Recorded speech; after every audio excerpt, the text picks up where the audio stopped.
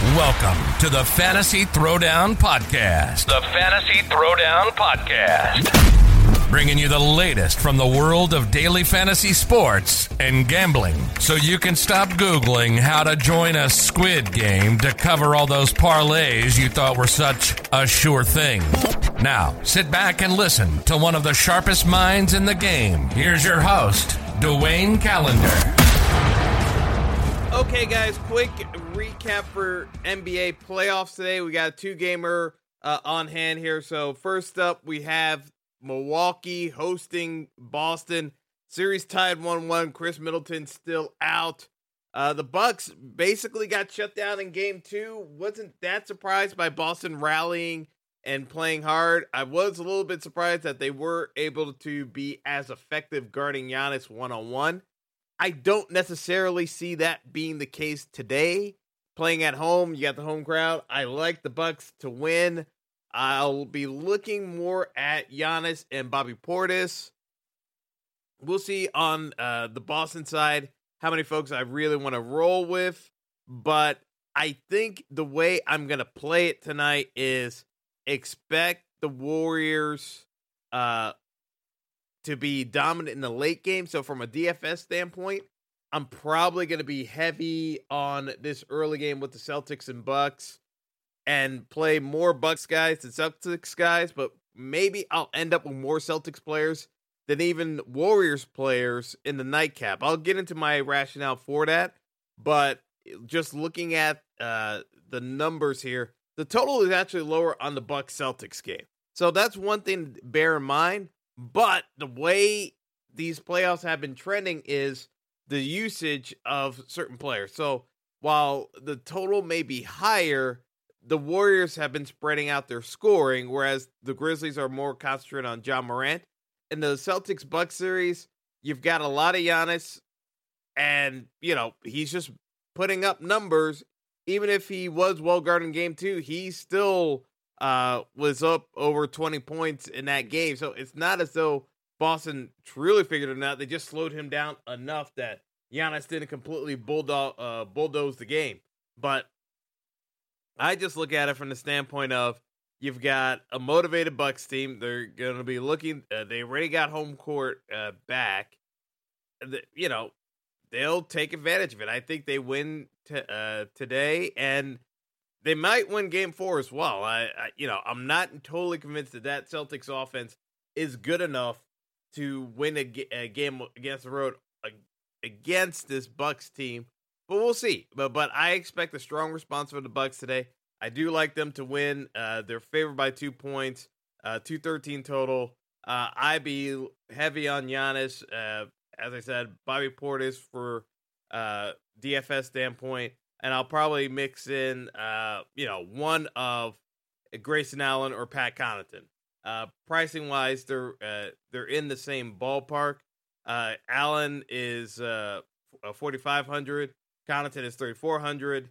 But honestly, with the playoffs, the value has not really been there at all. So it's like, you're trying to find which stud is going to go off in these games and just ride with that stud. So I'll be playing a lot of Giannis.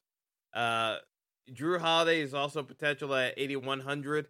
We've been seeing builds on the DFS side where you go lower in the price range, still load up on a team, and that value build win over having one superstar in it and just going stars and scrubs.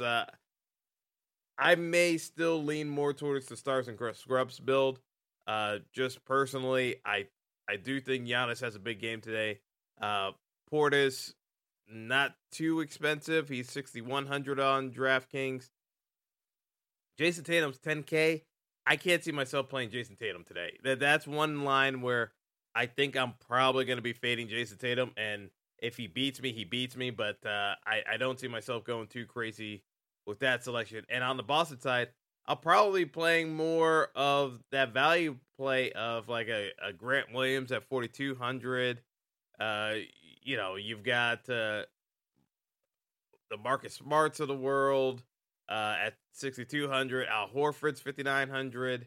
Robert Williams, 4,800. I'll be probably playing those guys over Jason Tatum and Jaylen Brown. Jaylen Brown's 88K. I can't see myself paying that price tag necessarily on my main build. It will still be in the player pool, but not necessarily the main build. The biggest thing here is the fact that I think in the Warriors game, you're more than likely going to see a case where the Warriors are comfortably winning this game. The line's 7.5. I think the Warriors win by double digits. While I do think Ja Morant is going to be the focal point of Memphis's offense, here's the issue. Without Dillon Brooks, who's suspended for the flagrant foul in Game 2 against Gary Payton Jr. that fractured his elbow, Memphis is going to struggle guarding Golden State. And one of the things they've been doing is having Dillon Brooks just chase Steph Curry around the court. I said this was going to hurt Dillon Brooks' offense, but they've been getting away with it because other guys have been able to step up. I think with Golden State having free reign of Steph Curry kind of stretching out the defense, it's really going to be a tall order for Memphis to stay close in this game. Yes, Ja should be able to get his points. That's why I feel very comfortable playing Ja and Steph Curry in basically all my lineups today. But outside of that, I think in this second game, I'm going lighter, mainly because I think the points end up getting very spread across all these players, especially on the Golden State side. And on the Memphis side, because I think they're going to be behind, you can't really play the starters. You'll be more in blowout time. So, yeah, like I said, quick episode today because, frankly, I do not want to be dallying too much in this Golden State game tonight. I'll be loading up on the early game. If we really don't get that close of a game back and forth, then, yeah, it's going to be a rough day to me because I'm going to be really heavy on this first game as opposed to the Golden State game. So, I'll leave it at that, but yeah, so let me get out of here.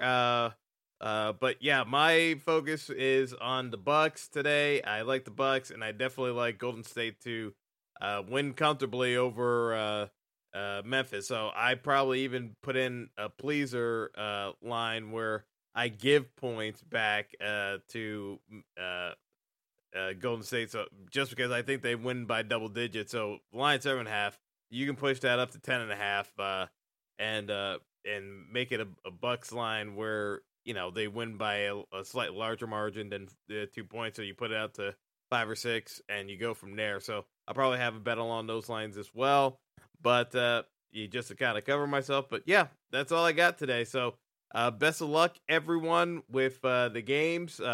We'll do some coverage for UFC pay-per-view tonight, so that'll be coming up a bit later today, but that's all for now. Have a good one, and best of luck. Take care. Thanks for listening to the Fantasy Throwdown Podcast.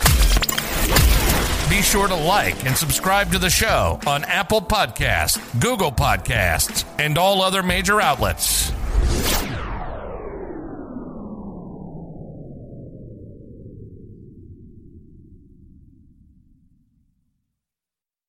This is the story of the one.